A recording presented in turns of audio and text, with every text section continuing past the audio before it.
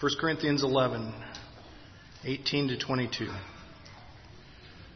For in the first place, when you come together as a church, I hear that there are divisions among you, and in part I believe it. For there must also be factions among you, so that those who are approved may become evident among you. Therefore, when you meet together, it is not to eat the Lord's Supper. For in eating, each one takes his own supper first, and one is hungry, and another is drunk. What? Do you not have houses in which to eat and drink?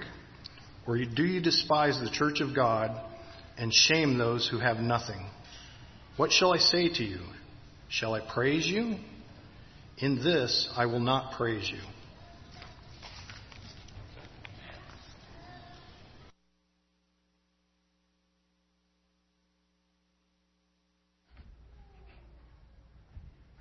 Good morning, Mesa Church. Let the church say amen. Amen. Let the church say amen again. Amen. And let the church say amen one more time. Amen. Amen. What a joy it is for me to be up here to present to you God's message this morning, and welcome to our family worship. Amen. So this morning, there's something very special that has been prepared for the Lord's Supper, and I will give you a little bit more information on that when the time arises. So we're doing things a little bit different this morning because of the nature of the message. We've decided to put the Lord's Supper on the tail end of the message instead of the beginning, and you'll see why in just a moment. But this morning I want to invite you to the subject, making mealtime meaningful, with a subtopic, creating a commendable communion. All right, so I don't know about you, but when I was younger, I would often go to morning worship, and I wouldn't pay much attention because I was thinking about what was going to happen after worship was over. And I lived next door to my grandmother, and my grandmother, Mary Wade, was a phenomenal cook. Her meals were so good that the sermon meant nothing to me on Sundays. I was in full expectation and anticipation of the meal that was going to follow the Sunday morning worship. And I can remember now, just casually thinking about Sunday morning or Sunday lunch, Sunday dinner. I can remember the smell of the ham, the smell of the baked chicken, the smell of the cabbage, collard greens, yams, mac and cheese, pound cake, homemade ice cream, fried tomatoes, black-eyed peas. See, you're not even listening to me right now. You're just thinking about what you're going to eat after worship. But this was something that my grandmother did every, maybe 2 or 3 Sundays out of the month. We knew that we were going to have family dinner after Sunday morning worship. And it was very pleasant when you would walk into her home. You could smell all these foods just in the air, and it was exciting. And it brought us together as a family. And when we came together as a family on Sunday dinner, there was storytelling where we learned about our family and our history as a family. There was a lot of laughter. There was a lot of fun. There was a lot of drama too sometimes. But even in that drama, it was the food that brought us together to give us the opportunity to have reconciliation. Family dinner was a time for us to reconnect with one another. It was also a time for comfort. You felt like you belonged. You felt accepted. You have a renewed sense of identity. How many of you remember Sunday dinner when you were growing up? Amen. Unfortunately, Sunday dinner, family dinner, has become a thing of the past. Here's some current trends regarding family dinner. Sharing a family meal with undivided attention has been declining since 1966. Almost 50% of parents say they eat fewer meals with their family now than they did when they were growing up. 50%. It is now customary for families to eat in isolation in modern culture. A lot of times when families come together to eat, they're not together at all. Some are eating in their bedroom. Some are eating in front of the computer, in front of the TV, on their phone. People are now eating in their cars. We're just fragmented. Another study said that college students are no longer eating in cafeterias. Cafeterias are now becoming a thing of the past. That college students are preferring to eat in isolation in their dorms, or on the go, on their way to class, or on their way to work. In a 2014 study, it revealed that about 50% of Americans regularly eat alone. So what's the main idea? Eating meals as a family is on a constant decline. And there's a lot of research I'm going to give to you in just a moment that testifies of the need for families to come together again for family dinner, for family meals. So why are families isolated? What's isolating these families now? Well, something as simple as me time. I just want time to myself. I need time to decompress. And because our lives are so busy, our schedules are so hectic, we decide to eat alone just so we can have a sense of I just want to let my hair down. I don't have any hair. I just want to relax. I just don't want to be bothered by people. Multitasking. Our schedules have become so busy. We work so much that we can't even sit down to have a decent meal together. And so when we eat, we're doing all kind of different things at the same time. Our culture has now evolved into a culture of snacking, or eating 3-course meals. 4-course meals are a thing of the past. We just get something to hold us over until we become hungry again. So we're getting snack food after snack food after snack food, instead of coming together and setting aside time to have a meal together. Also, it's just a matter of convenience. It's hard to get everyone scheduled together to have family dinner. And so it's just more convenient to just, you eat your meal, you worry about, your meal, and I'll do my thing, and it'll be fine. And of course, technology takes us away from family meals. Even families who eat together, most of them are eating in front of some type of screen. Usually it's the phone or the TV. Single-parent homes. When you have one parent in the home who has to work to make ends meet, often working 2 or 3 jobs just to survive, they don't have the opportunity to have family meal time. Dual-income families. When you have a husband and wife who are both out in the workforce, it's really hard to make the schedules come together to have mealtime. I get it. And then there's family conflict. And conflict just leads to fragmentation, where the family just separates because there's so much conflict they couldn't even think about coming together as a family to have a family meal. That would be disastrous. Talk a little bit more about that in just a bit. But I want you to know this morning that God has given food a purpose. And I think in our culture today, we have totally, we do not understand the reason for food. And because we don't understand the reason, because we don't look at other cultures and how they value food, how they view food, that we're missing out. And so I want to give you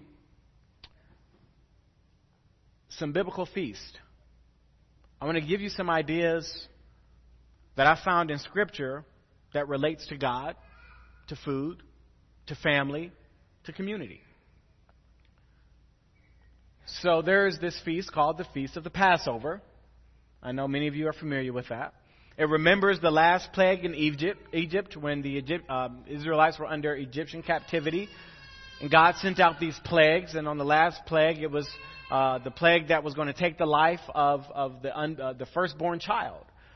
And so Moses directed the children of Israel to put blood on the doorposts, and the death angel would pass through. And if the death angel saw blood on the doorpost, they'll pass over that particular home and allow that child to survive. And any doorpost that did not have the lamb's blood over it, that child would die. And so there was a feast that God had commanded the children of Israel to continue to remember this Passover, called the Passover feast. And then there's another feast that God instituted for the children of Israel, and that is the Feast of Unleavened Bread. And now this is a 7-day feast that begins on the day following the start of the Passover. And when the children of Israel had to exit Egypt, they had to leave in a hurry. And so bread was a staple food at that time, but because they had to leave in such a quick fashion, they didn't have time to put the yeast in the bread for the bread to leaven, to plump up. So they had to hurry up and make the bread to get out of Egypt so they could have something on their travel. And so God said, all right, I need you to have a feast of unleavened bread so that you can remember your exit out of Egypt, where God had freed you from Egyptian captivity. There's another feast called the Feast of First Fruits. So the Feast of First Fruits is one of 3 Jewish harvest feasts to thank and honor God for His provisions. And so they would give the priest the first of their harvest to show God how grateful they were for His daily provisions. Then there's the Feast of Weeks.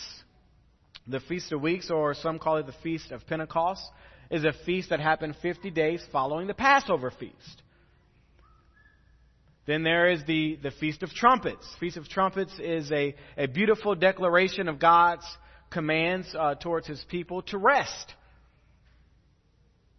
How many of you get tired after you eat a good meal? Yeah, that's the Feast of Trumpets.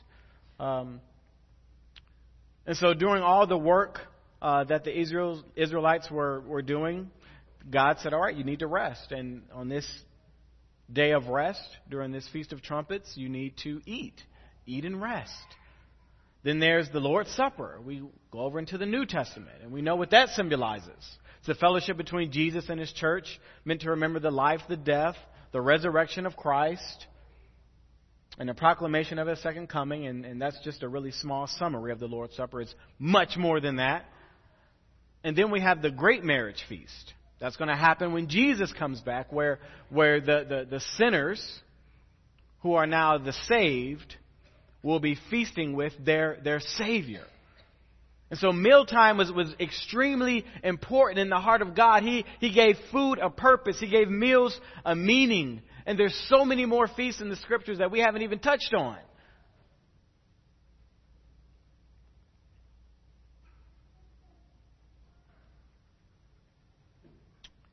As we think about this unleavened bread that we're going to partake of in just a little bit. So Gabby, Jonelle, and Diamond and I had this great idea of making unleavened bread for all of you. How wonderful is that? Wonderful for you. We had a lot of fun. So your treat for today is you have fresh made unleavened bread that is you are going to partake of during the Lord's Supper. You are welcome. And we also have gluten-free. Thank you, Gabby. I forgot. So we have gluten and gluten-free. The gluten is organic gluten. The gluten-free is gluten-free. And it's going to be in the back, in the prep room back there. And it's not been cross-contaminated. So there's some relief for you. All right. So we know that God has a purpose for food. And we can understand this because we have a purpose for food too in America, right? I know God has instituted all these feasts for the children of Israel, and we see the significance of food in the Bible. But we can relate because we like to eat. Amen. We're one of the most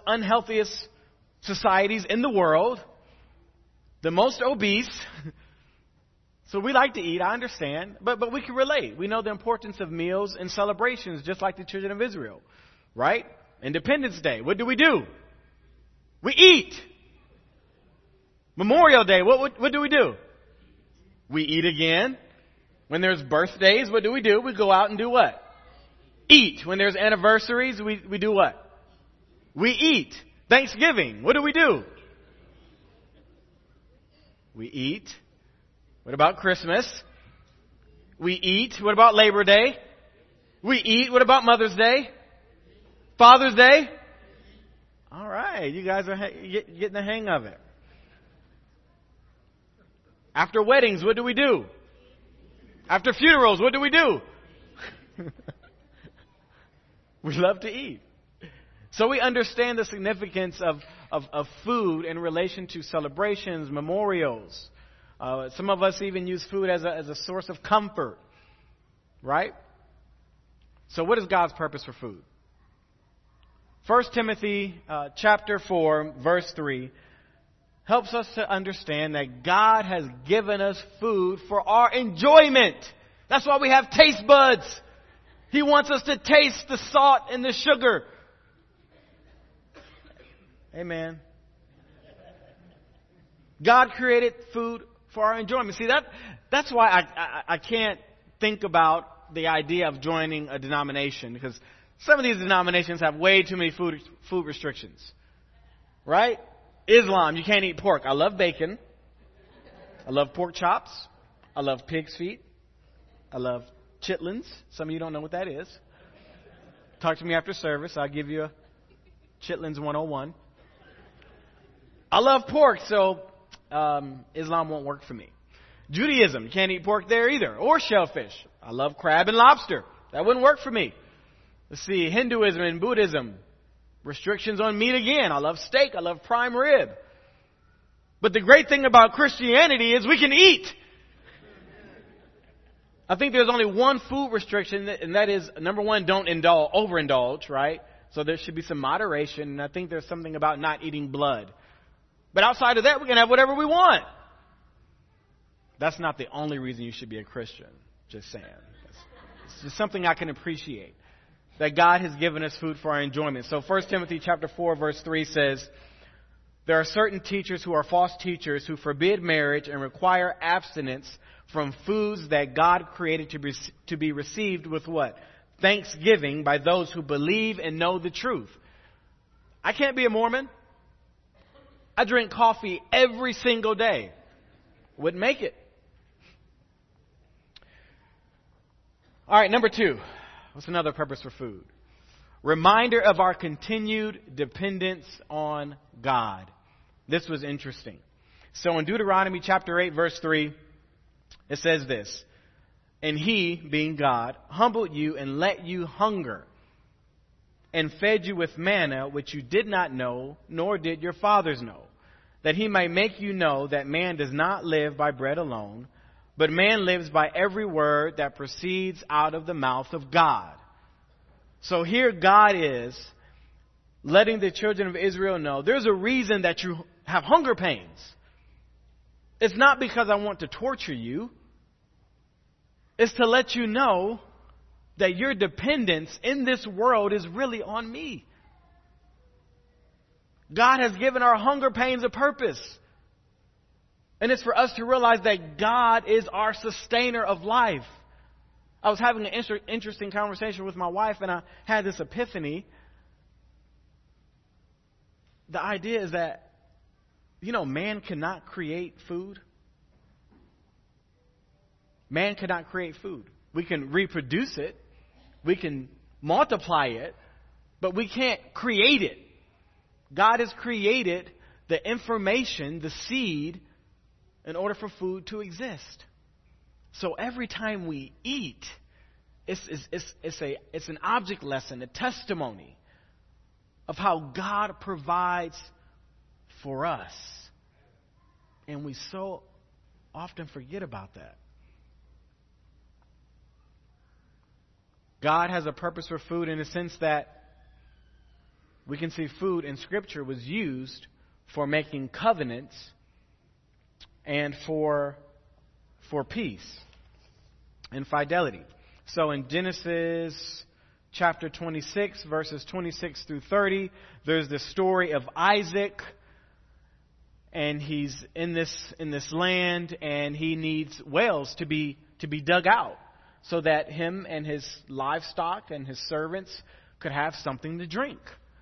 And there was this king named Abimelech, where Isaac was digging these wells, and every time he dug a well, Abimelech would come and fill the well with dirt. And so Isaac had to move. And then he tried to dig more wells, and there were more people coming to destroy and disrupt this process. And eventually, Abimelech came to Isaac and said, "You know what? I see that God is with you. I see that God is with you now. Let us make peace. Let us reconcile. Let us make a covenant with one another." And guess what they used to make a covenant with one another? Take a wild guess. Maybe it was lettuce. I don't know. But it was food. It was food.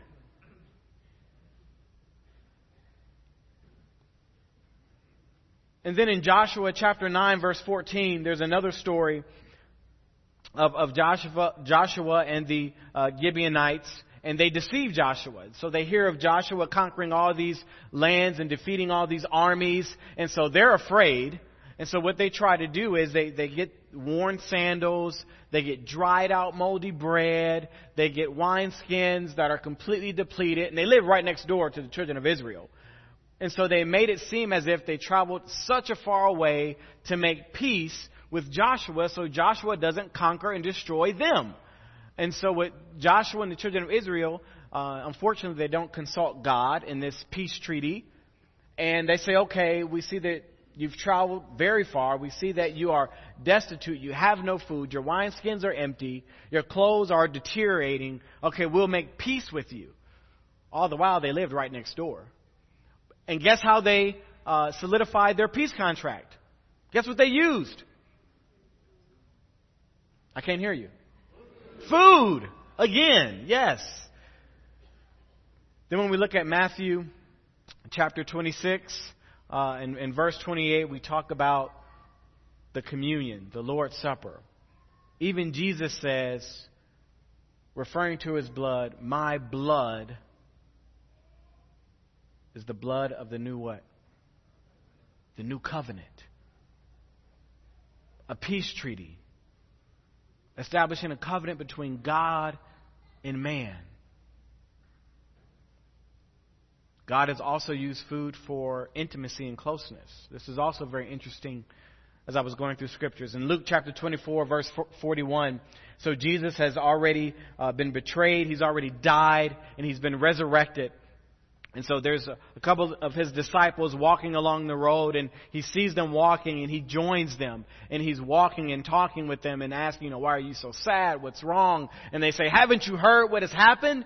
Jesus is dead. Everyone in the town is talking about it. How could you not know what is going on here?" And they don't realize that they're walking with Jesus. And so they're walking and talking and walking and talking. And eventually they get to a place and Jesus comes in with them. They still don't know it's Jesus. And then Jesus sits down and he takes the food and he breaks it and blesses it.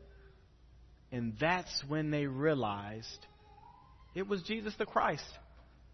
That he was with them the entire time. And it took him blessing and breaking and distributing the food for them to truly realize who was in their midst the entire time. So there's something about the culture of Christ in which he lived that food meant something much more than pleasure, satisfaction, indulgence, and nutrition.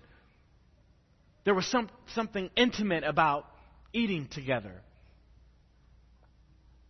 Going back to making covenants, there was a member here that I had a little conflict with, and we were trying to figure out, how are we going to get this resolved?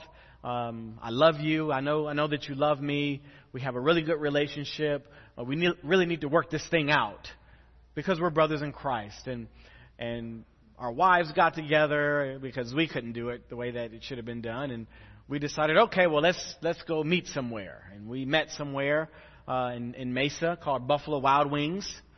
And went to Buffalo Wild Wings, and we had a tremendous meal. And at Buffalo Wild Wings, we reconnected. We reconfirmed our love and our devotion to one another as brothers in Christ. And so it was the meal that brought us together again. So if there's conflict with you and anyone else in this church, chicken is a great reconciliation food. I guarantee it. It works. And it really allowed us the opportunity to have a deep, authentic, intimate conversation of vulnerability with one another. Food is awesome. Thank you, Jesus. All right. God has a purpose for food in the sense that it is proof of Jesus' resurrected body. So again, in Luke 24, verse 41, so the disciples were in a room, in a home, and they were eating, they were fellowshipping, and Jesus had died, and he's been resurrected since then. And he appears to them, and they're doubting. They don't believe Jesus was risen from the dead. They don't know what to believe now. Until Jesus eats a piece of fish. He eats a piece of fish to prove to them that, look, I'm not a ghost. I'm not a spirit. This is me. This is Jesus in the flesh. I'm in my resurrected body, but guess what? I still have organs as you do. Let me prove it. I still have a tongue. I still have an esophagus. I still have a stomach. I can still eat physical food. It was proof that Jesus was raised from the dead with a body. Amen, church. God has a purpose for food in the sense that God, I believe, has used or is using food to create in us a hospitable heart.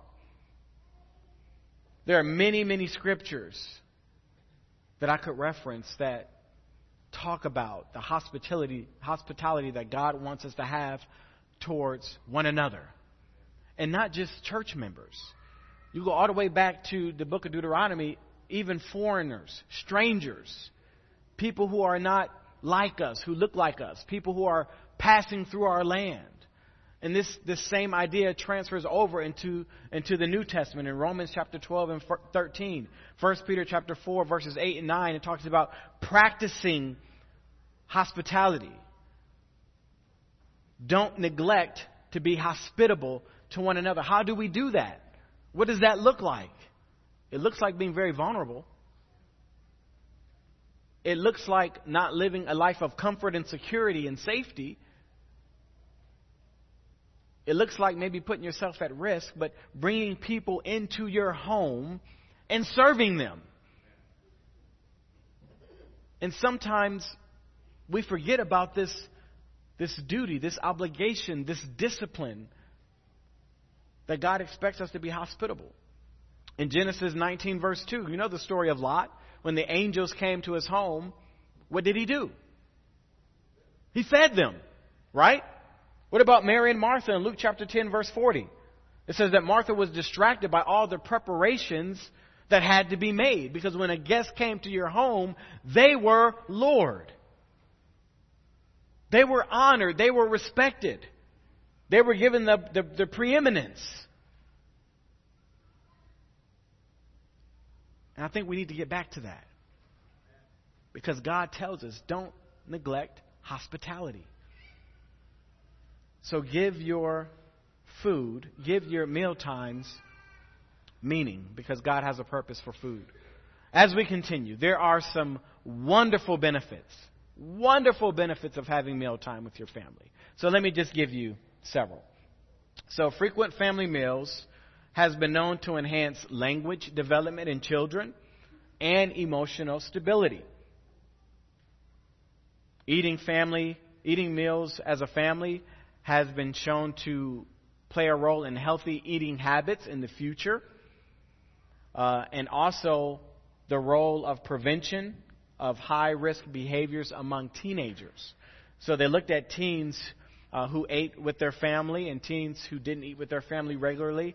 And there was an increased amount of risky behavior, such as, promiscuity, drug, substance use and abuse, alcohol use and abuse. But there's a magic number. So the research revealed that in order to have a lot of these benefits of eating family meal together, you had to do it 5 to 7 times a week. So at least one meal or throughout the day, 5 to 7 times a week, and the meal should last at minimum 10 minutes.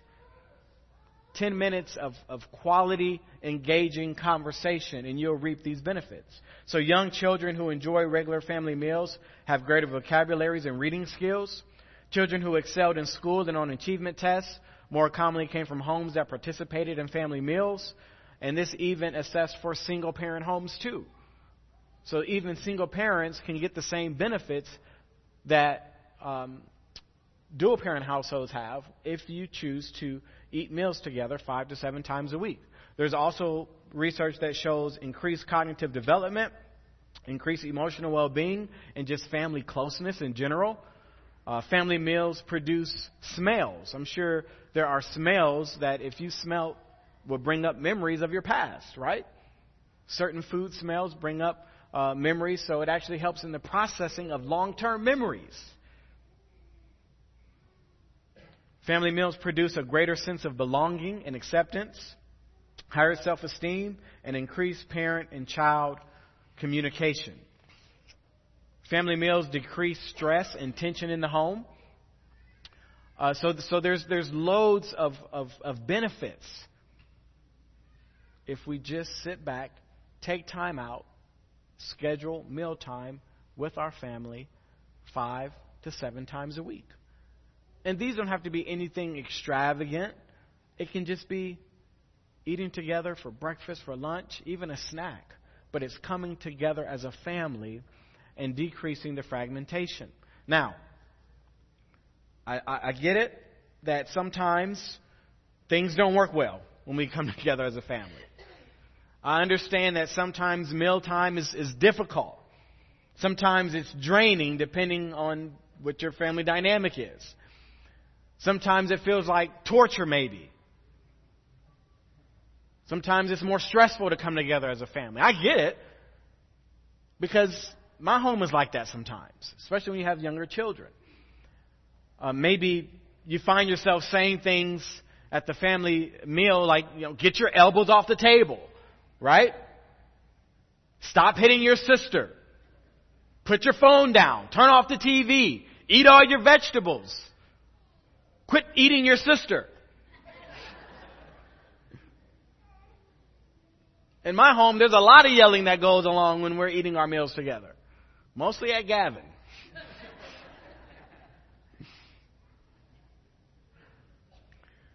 But guess what? The Corinthian church had these same problems. So I wanted to take just a brief look at what the Corinthian church was experiencing when it came to the Lord's Supper. And I want to make just a few mealtime applications from these passages. And then we will continue with our communion and our worship. 1 Corinthians chapter 11, verse 17, Paul says, "But in the following instructions I do not commend you, because when you come together, it is not for the better, but for the worse." It is not for the better, but for the worse. So there's some other research out there that has revealed that when families come together for meals, but when they come together infrequently, when it's less than 3 times per week, things aren't well. The family does not benefit from family meal time when it's infrequent.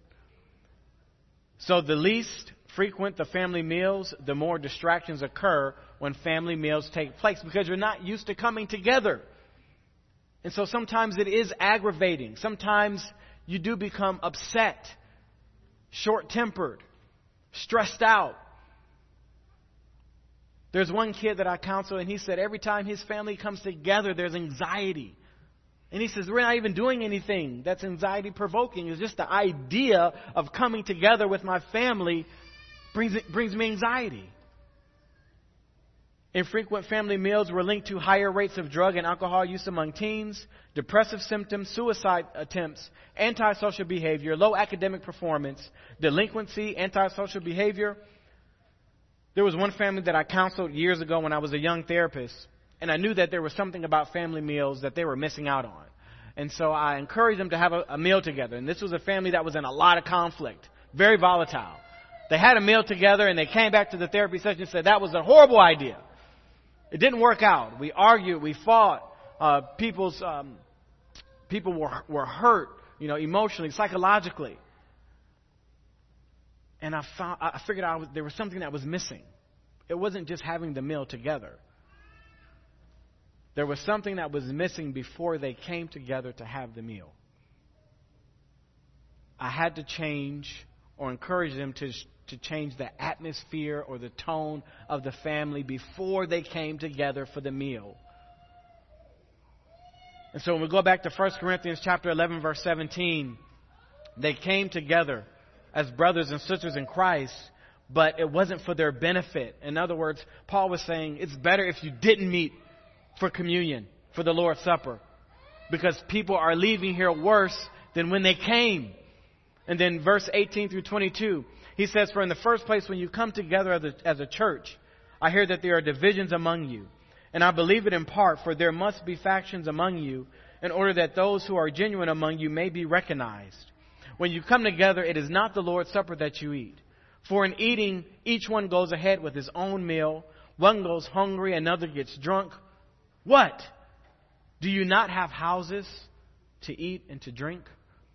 Then he says, or do you despise the church of God and humiliate those who have nothing? What shall I say to you? Should I commend you on this? No, I will not. So the Corinthian church struggled with some things I think we all struggle with in our homes. When they came together with an attitude of self-centeredness, an attitude of sinful indulgence. They were ignoring one another's basic needs just for survival. Paul says you despise one another. That's a really strong word for him to use. In other words, he says you're so arrogant. You're so egotistical. You're so contemptuous. You belittle. You humiliate. You embarrass. You think little of the people around you. And sometimes we have these ideas about our family. And so it makes our coming together much worse and not better. Paul says you humiliate, you criticize one another. In the Greek translation of the word humiliation, it means to curse vehemently. I mean, these were some tough cookies. A lot of emotional and psychological and verbal abuse coming from the church, but sadly it comes from our home too. He says you frustrate one another, you dishonor one another. There's a lack of consideration and compassion for those who are in need. And sometimes our families, as we come together for mealtime, because there's a lack of compassion, because we're not aware of our family members' needs, that when we come together it's not helpful. Because the tone hasn't been set. The environment has not been set the way that it should be. Paul says there's a lack of consideration and compassion. And he says, you're not doing what Lord has intended for you to do. And then there's the consequence from all this. The consequences of the Corinthian church, I believe, could also be the consequences for our family if we have this type of environment before we come together at mealtime. What was the consequence? In verse 30, chapter 11, 1 Corinthians, he says, that's why many of you are weak. That's why many of you are ill. And that's why many of you die. And some may think that this is a spiritual death or maybe it's a physical death. I think it's both. There were people who were starving. There were people who were in poverty. There were people who had nothing. And there were people who had everything. And they neglected the needs of their brothers and sisters. And so the consequence was death. Before we come to the table, of the Lord's Supper, before we come to the table in our families, I'm going to leave you with 5 ideas. Number 1, maximize self-examination. 1 Corinthians 11, 28 and 29, Paul says, let a person do what? Examine himself. And let him eat of the bread and drink of the cup. Examine yourself. Before you come to your family meal, examine, is there conflict in the family that I'm responsible for? Is there an attitude? Is there an anger? Is there a frustration that I'm responsible for? Could I be part of the reason why our coming together is for the worse and not the better? And of course, this really applies to the Lord's Supper as we think about the body that we commune with today. We also need to maximize thankfulness. In verse 24 it says, when he had given thanks.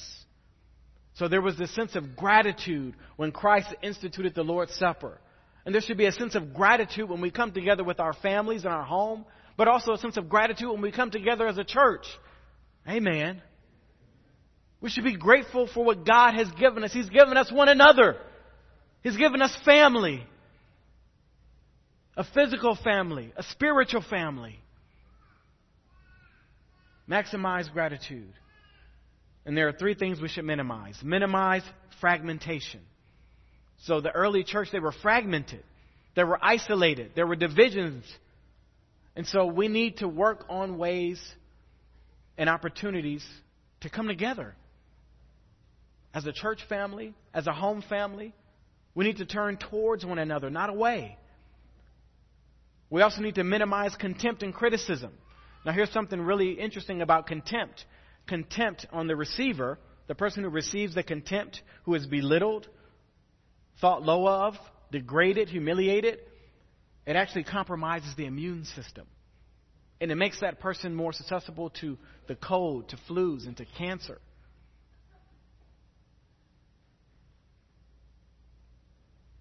How serious is that? And the third minimization is to minimize self-centeredness. The early church met with one another and they did not consider one another. They did not consider the needs of their brother and sister. As we go back to our homes, as we have family meals together, are you considerate of the people in your household? How do you show your consideration towards them? Are their needs being met? Emotional, physical, interpersonal.